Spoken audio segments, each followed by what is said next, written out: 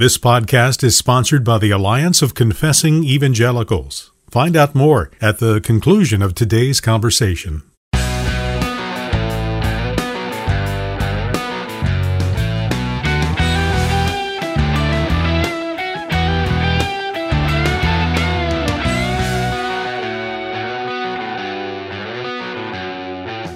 Welcome to Mortification of Spin, a casual conversation about things that count, with Carl Trueman and Todd Pruitt. Mortification of Spin is a weekly podcast from the Alliance of Confessing Evangelicals.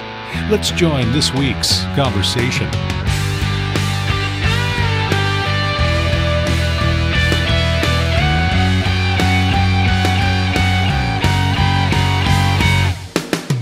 Welcome to Mortification of Spin. I'm the only host today. My name's Carl Trueman. I'm Professor of Biblical and Religious Studies at Grove City College in Western Pennsylvania. I'm also an ordained minister in the Orthodox Presbyterian Church. And usually I'm here with my sidekick, my straight man, my Hardy to my Laurel, Todd Pruitt. But unfortunately, Todd has had a pastoral emergency and is not able to be with us today. So I'm going to be flying solo. But there is no need to panic. I am not going to be indulging in some long monologue about what a fantastic guy I am and how wonderful it is that Todd is not here. True though both of those things may be, I will not indulge in them. In fact, we have a guest today. He is a minister in the same denomination as Brother Todd, the Presbyterian Church in America. And his name is Jason Helopoulos. He is the senior pastor of University Reformed Church in East Lansing in Michigan, where, of course, another friend of this program, Kevin DeYoung, was once upon a time a minister. And Jason, welcome to the program. Carl, good to be with you. Thanks for having me.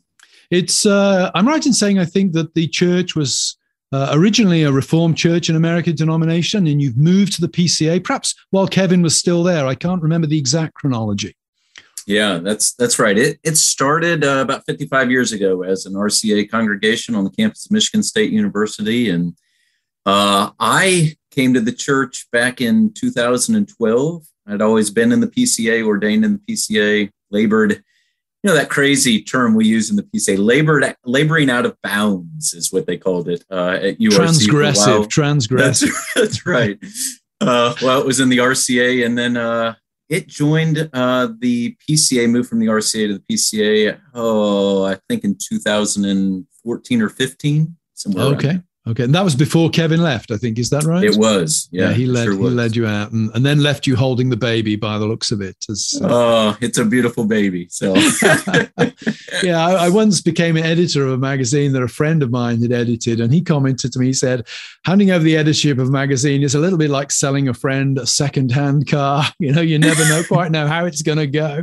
Right. I trust for you it is going well, and you're knowing the Lord's blessing and this is a wonderful church, just a wonderful congregation. I serve with a great staff, more than wonderful elders that understand themselves to be shepherds of the congregation. Excellent. And shepherds and wonderful deacons. So just we really have a wonderful blessing to labor here. My wife, I remember the first couple of years we were here, she often would say, probably about every week, she would say, "Oh, this just feels like an oasis." Nice. And, it still feels like an oasis. That's good. Once you've been there long enough to know what's really going on, it's great that you can still look at it that way. Is it a strongly Dutch congregation, being RCA in background and in the middle of Michigan? It's not. What's fascinating is this was started by the RCA, obviously, but it was started on the campus, and like I said, about 55 years ago. And almost all of the early converts to the congregation were just young men and young women that came to saving faith on the college campus by the founding pastor, reaching out to them. And I'm the third senior pastor of URC. But now those young men and young women back in the 1960s that were led to saving faith are now the gray hairs in our congregation. Wow. And very few are Dutch. They're just young college students that came to faith on the campus of Michigan State. Yeah, and of course, Kevin had tremendously broad appeal as well. I mean, it would not just be Dutch people that he was attracting. And of course, you have a Kevin was an incredible blessing. Yeah, you have a remarkably Dutch surname, of course, Helopoulos. I mean, it's is that Frisian or should be? It might be a combination. So, anyway, we want to talk to you about a wonderful little book you just put together. It's part of a series. We've interviewed Dave Strain, the pastor of First Pres Jackson, on his contribution to this series on expository preaching. It's the Blessings of the Faith series put together by our friends at P&R Publishing. And you've written the volume on covenantal baptism. But before we get to the question of baptism, Jason, just want to ask you, what attracted you to write? I mean, you're a busy man. You must prioritize your time. What attracted you to this series? What made you think that this series was worth the investment of time that it must have taken to produce this book? Yeah. So this series is actually something that I've thought about for probably 8 or 10 years and been in dialogue with other brothers about over that time, where I thought, if we could just put together a series of books that are good introductions to Presbyterian ecclesiology, Presbyterian polity, that we could put in the hands of lay people that would be helpful in new member classes, that would be helpful in leadership training, that would be helpful in discipleship. The reality is many of us have found the 9 Marks books to be incredibly helpful. And we thought a lot of them are very helpful for kind of our niche, but they are also distinctively Baptist in different ways. And so we wanted just to have some resources that we could put in the hands of our people as well that would be helpful along those lines. So that was one piece. The second was we just have a lot of young, good voices in the Reformed Presbyterian world that, just our people need to be listening to and need to be reading. And so my hope was starting a series like this, that we could get some of those voices like David Strain, who you mentioned before, people that they could be reading him and start to listen to his preaching, because he is an incredibly gifted preacher. So that was part of the hope as well. What I think is distinctively unique, though, and what I think most people will find helpful about this series, is that what we decided on was the last portion of all of these books. The largest segment of the books will just be short question and answers. So as we take whatever topic, it's just a question, and then it's a short paragraph answer, common questions about what do we believe about baptism? Why is it that you don't believe that immersion is the only way? Why is it, and just quick answers that I think people will flip to the back of these books and find incredibly helpful is my hope. Yeah, they seem, I've got 3. I have yours, I have Dave's, and I have Guy Richard's on prayer. They seem incredibly user-friendly, very easy and accessible to get to access the stuff. I think Dave said they try to make a third of it that kind of Q&A or commonly asked questions approach. Very, very useful. Of course, I see that they gave you the least controversial and the easiest topic in the Reform world, covenantal baptism. Was that? Did you choose that, or were you absent from the meeting where they divvied these things up? No, what it is I went to seminary knowing that I knew one thing, that you had to be a believer to be baptized. And that was the one thing I knew going off to seminary. And I went to Dallas Theological Seminary. And that was, of course, taught there. And so I found it incredibly offensive, the idea of child baptism, infant baptism, covenantal baptism. So I can remember one time sitting in a PCA church with my wife, and they were baptizing a baby up front, and that baby started screaming its head off, bloody murder, and I remember elbowing my wife and saying, see, even that child knows it's not supposed to be baptized. So nice. That's how offensive I found it. And yet now I have found it to be, one of the most beautiful doctrines I think that we can teach as the church, and it's become a love and a passion of mine. And so to be able to write on it has been an honor, and I'm just hopeful it's helpful to some people to see the incredible kindness of our God in granting the sacrament to the church. Well, and that's a nice setup for a question. Why is it so beautiful? I mean, use the language of beauty there. And that's not what one typically associates with baptism. When one talks about baptism, the language of beauty doesn't usually pop up, but you use it and it clearly strikes a deep chord with you. For our listeners, many of whom will not be Presbyterians, many of whom will not be Peter Baptists, why is it a beautiful doctrine? Why is covenant baptism a beautiful doctrine, Jason? Well, if you give me a couple minutes, let me do it from two ways that I think especially flesh this out. One is I think about our God he's a covenant-keeping God. And when we see him through that lens, as he's revealed in the scriptures as a covenant-keeping God, and you think, here's a God that made promises to Abraham, for example, and he makes promises to him, and that should have been enough. And yet what he does is he enters into a covenant with Abraham as just an extra kindness to show him that, look, everything that I already promised to you and said is true and real, and I'm committing myself to this. And yet you say, well, but God can't lie. He had already spoken these truths to Abraham, and now he enters into this covenant with him. And then on top of that, as Abraham is still struggling, God gives him this sign of the covenant. He gives him a sacrament of circumcision. And so it's kindness upon kindness multiplied. And I think it's the same thing when we turn to the sacrament of baptism. Is here's God has already given us his promises of working salvation for his people. And, as Calvin says, our faith is weak and it's feeble and it's frail and it needs to be propped up on every side. And because we're corporeal beings, because we're bodily beings, we desire something that we can see and hear and touch and taste and feel. And God, in his exceeding kindness, though we have his word and we should trust that, that's enough. But in his exceeding kindness, he gives us something that we can touch, something that we can see, something that we can even smell, or in the Lord's table, something we can taste, that seals home to us that, what, God has promised this is true. What he has given to his people is truly mine. And all of this is pictured before. So that's the one. The second, if we're talking about pedo baptism in particular, covenantal baptism, it's this beautiful sign and seal of the reality that this promise is not only for us, but for our children.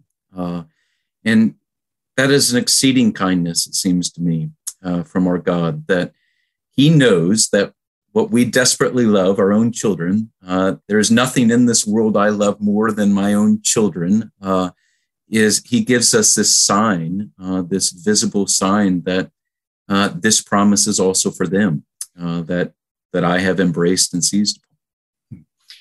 Do you find any place for the notion of judgment in baptism? I mean, the emphasis very much on grace in what you've said there, Jason, which I love and affirm.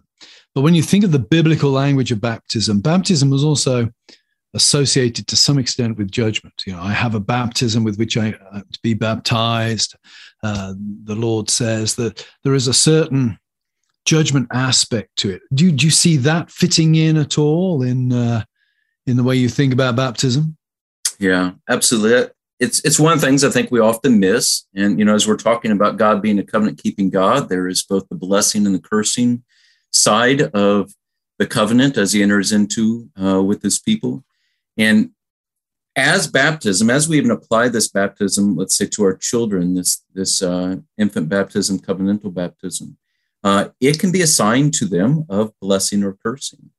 So as they receive it by faith, it is a true seal upon them of the blessing of God and of the grace of God.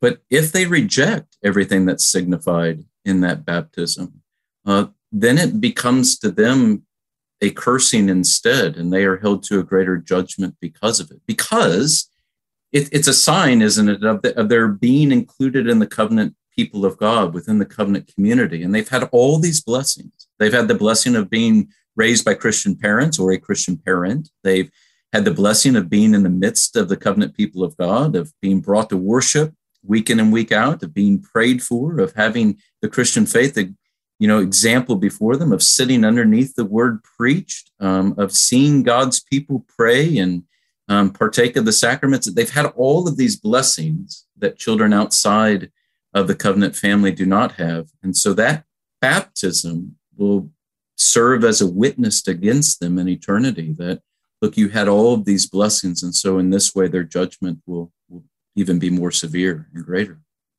Yeah, and that reminds me somewhat of when I came to Peter Baptist convictions. There was, I had children. And of course, a lot of Baptists say, "Oh, of course, when you have children, you just become sappy and sentimental, and that's what tips people." But for me, it's not a sentimental thing. It was actually something my wife and I were genuinely wrestling with, and that was, how do we pray for our children?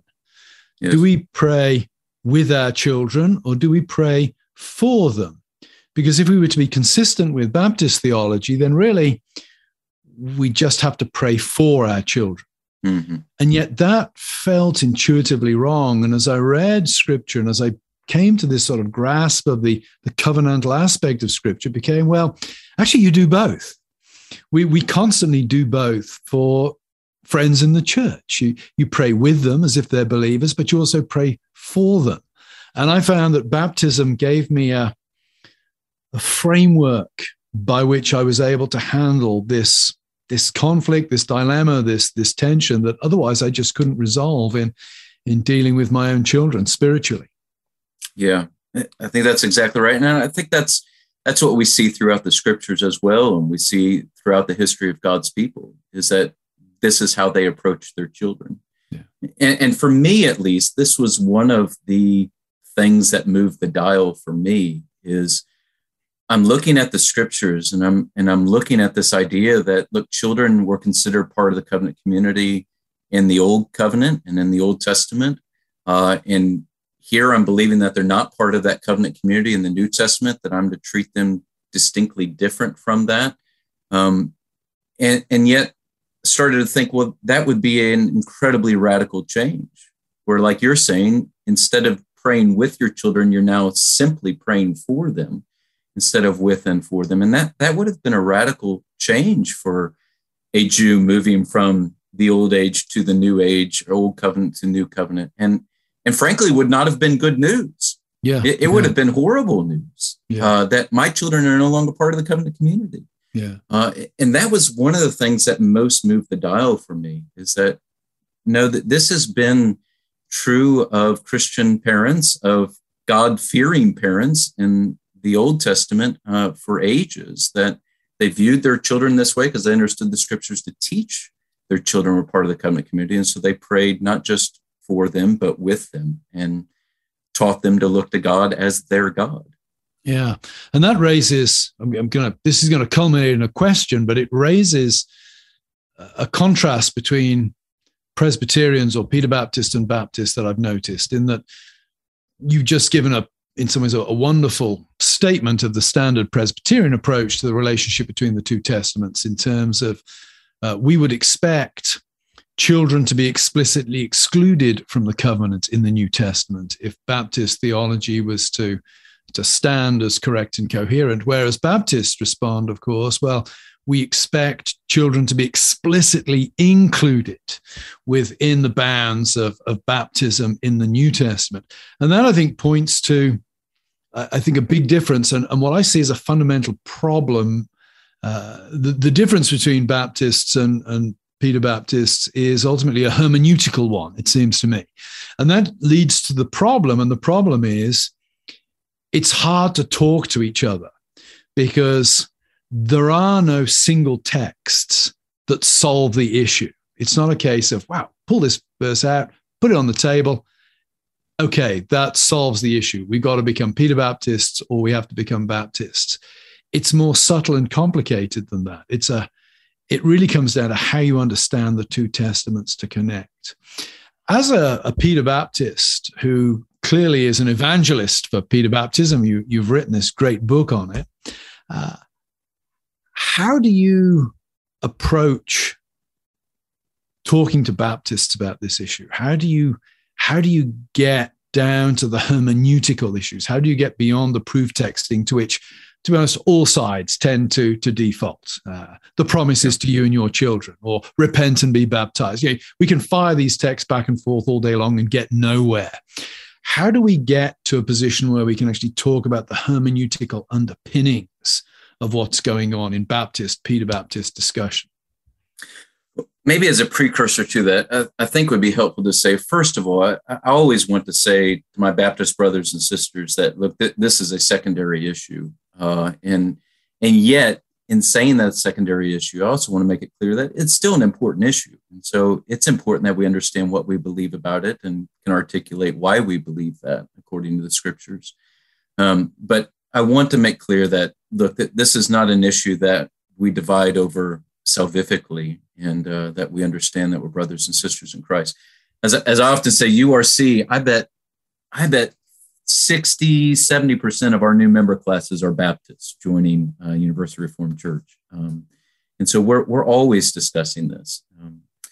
But to get to your question, I think the easiest way to say, look, this is what we have in common, especially because we have this common faith and common Lord, and is that we all believe in continuity and discontinuity in the scriptures. So as we look at the scriptures as a whole, we all believe that there is continuity from the beginning to the end. We all believe that there's some understanding of discontinuity from the beginning to the end. So, for example, we all believe that there's continuity and that we believe that this is all about one God. We believe that this is all one faith. But there's also discontinuity that we can all agree about. There's a reason that none of us are practicing circumcision within the church today, because we believe in discontinuity, or that we're not sacrificing animals as we gather together because we believe in discontinuity.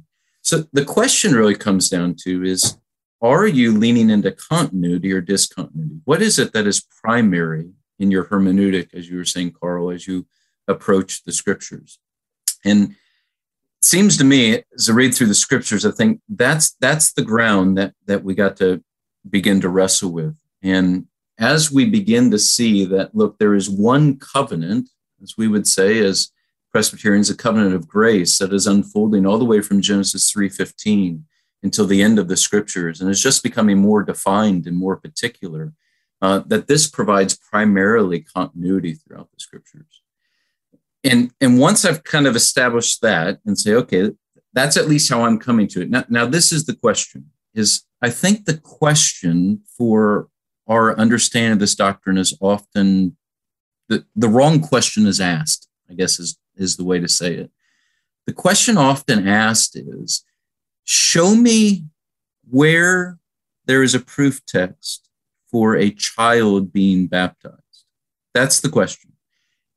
And my response is, I don't have a proof text, but neither does the Baptist, the Credo Baptist. Because you say, well, I have texts that show a believer being baptized. And I say, well, great, I agree with that. A believer should be baptized. We all believe in believers' baptism. The real question is this. Show me a text where a child growing up in a Christian home or a believing parent home is only baptized upon becoming an adult. Show me that text.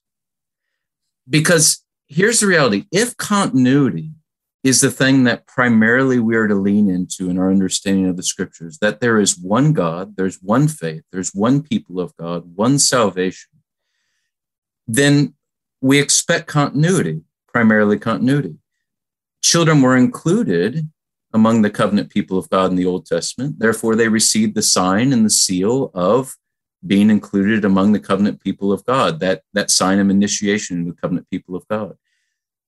If they aren't in the New Testament, then we would expect to see it explicitly, as you said, Carl, but we don't. And so, to me, and this is what really gripped me as a Credo Baptist when I was a Credo Baptist one day, is that I found the burden of proof was on me. I needed to prove that discontinuity was the thing I was to lean into rather than continuity. Because children had always been included, but now they're not included. Children received the sign of initiation. Now they don't receive the sign of initiation. But yet I believe it's one faith, it's one Lord, it's one salvation. So, and when I began to ask that question, that changed the dynamic for me, and I think begins to shape your understanding of the faith and who receives the sign. Yeah. As we're moving towards the close, Jason, I want to ask just one last question quickly, because it's one that often people don't think about. Think about infant baptisms, blessing to the children, blessing to the parents. You have a chapter on it as a blessing to the congregation. What difference does infant baptism make to congregational life, as far as you're concerned? I think a lot. I think one is that you have this child that is before you that is being baptized and can do nothing for itself, can't feed itself, can't walk. It's a beautiful picture of the need not just for grace to come to save the salvation, but to even have faith, that God's grace precedes everything. And I think it's a beautiful picture of that. I think it's a reminder that we are a covenant community together, that we are raising this child together because we belong to one another. We take a vow together in the PCA, the congregation. I often make stand during this time, and I'll say, do you commit with these parents to model and to raise this child in the fear and admonition of the Lord with them? And they commit to that, saying, we do. That you see yourself as a covenant family in that way, that you have responsibility to pray for these children, to model the faith before these children, to live in light of Christ before these children. But maybe even something that we often miss, I think, is that, when Jesus is blessing the little children in the Gospels, he says, for such is the kingdom of God made up, and that they are an example before us. And I think we often miss that. We think we're purely the example for them, and that's the blessing.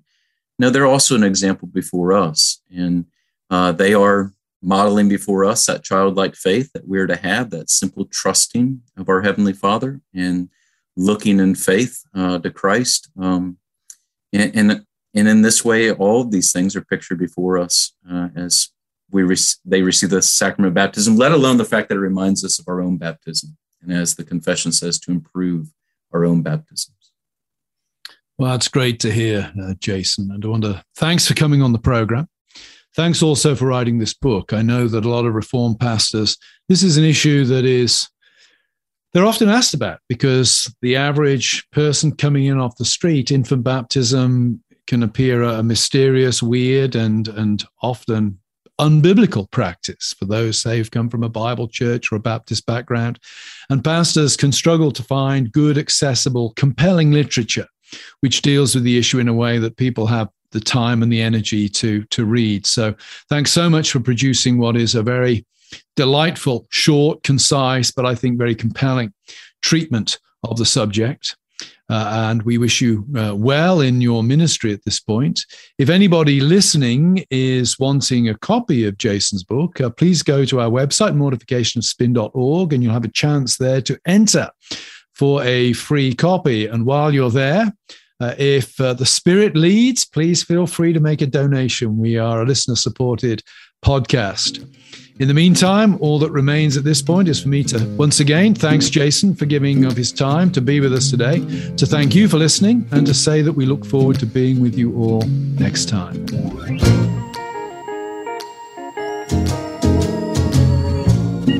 Wade in the water, wade in the water, children, wade in the water. God's gonna trouble the water.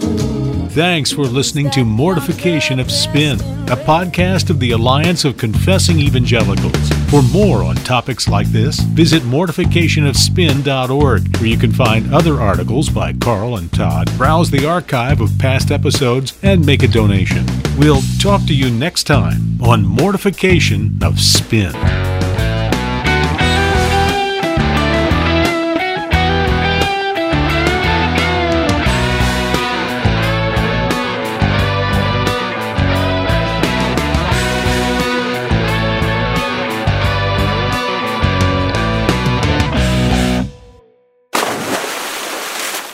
The Alliance of Confessing Evangelicals is thankful for your partnership. The Alliance is a working coalition of men and women from diverse backgrounds who share a common passion for the truth of God's Word, upholding biblical doctrine, sharing the gospel, and equipping Christians with trustworthy Bible teaching through broadcasts, publishing, and events. The message we proclaim is one of ultimate hope, which originates not in man, but in what God has done for us in Christ Jesus. And it's your generous gifts that enable this good work. As we approach the year's end, We need your help to raise the funds necessary to finish the year strong and reach even more people in the year ahead. So please join us and help underwrite this encouraging Bible teaching ministry. Visit alliancenet.org/donate to make a donation online. That's alliancenet.org/donate or call 1-800-488-1888.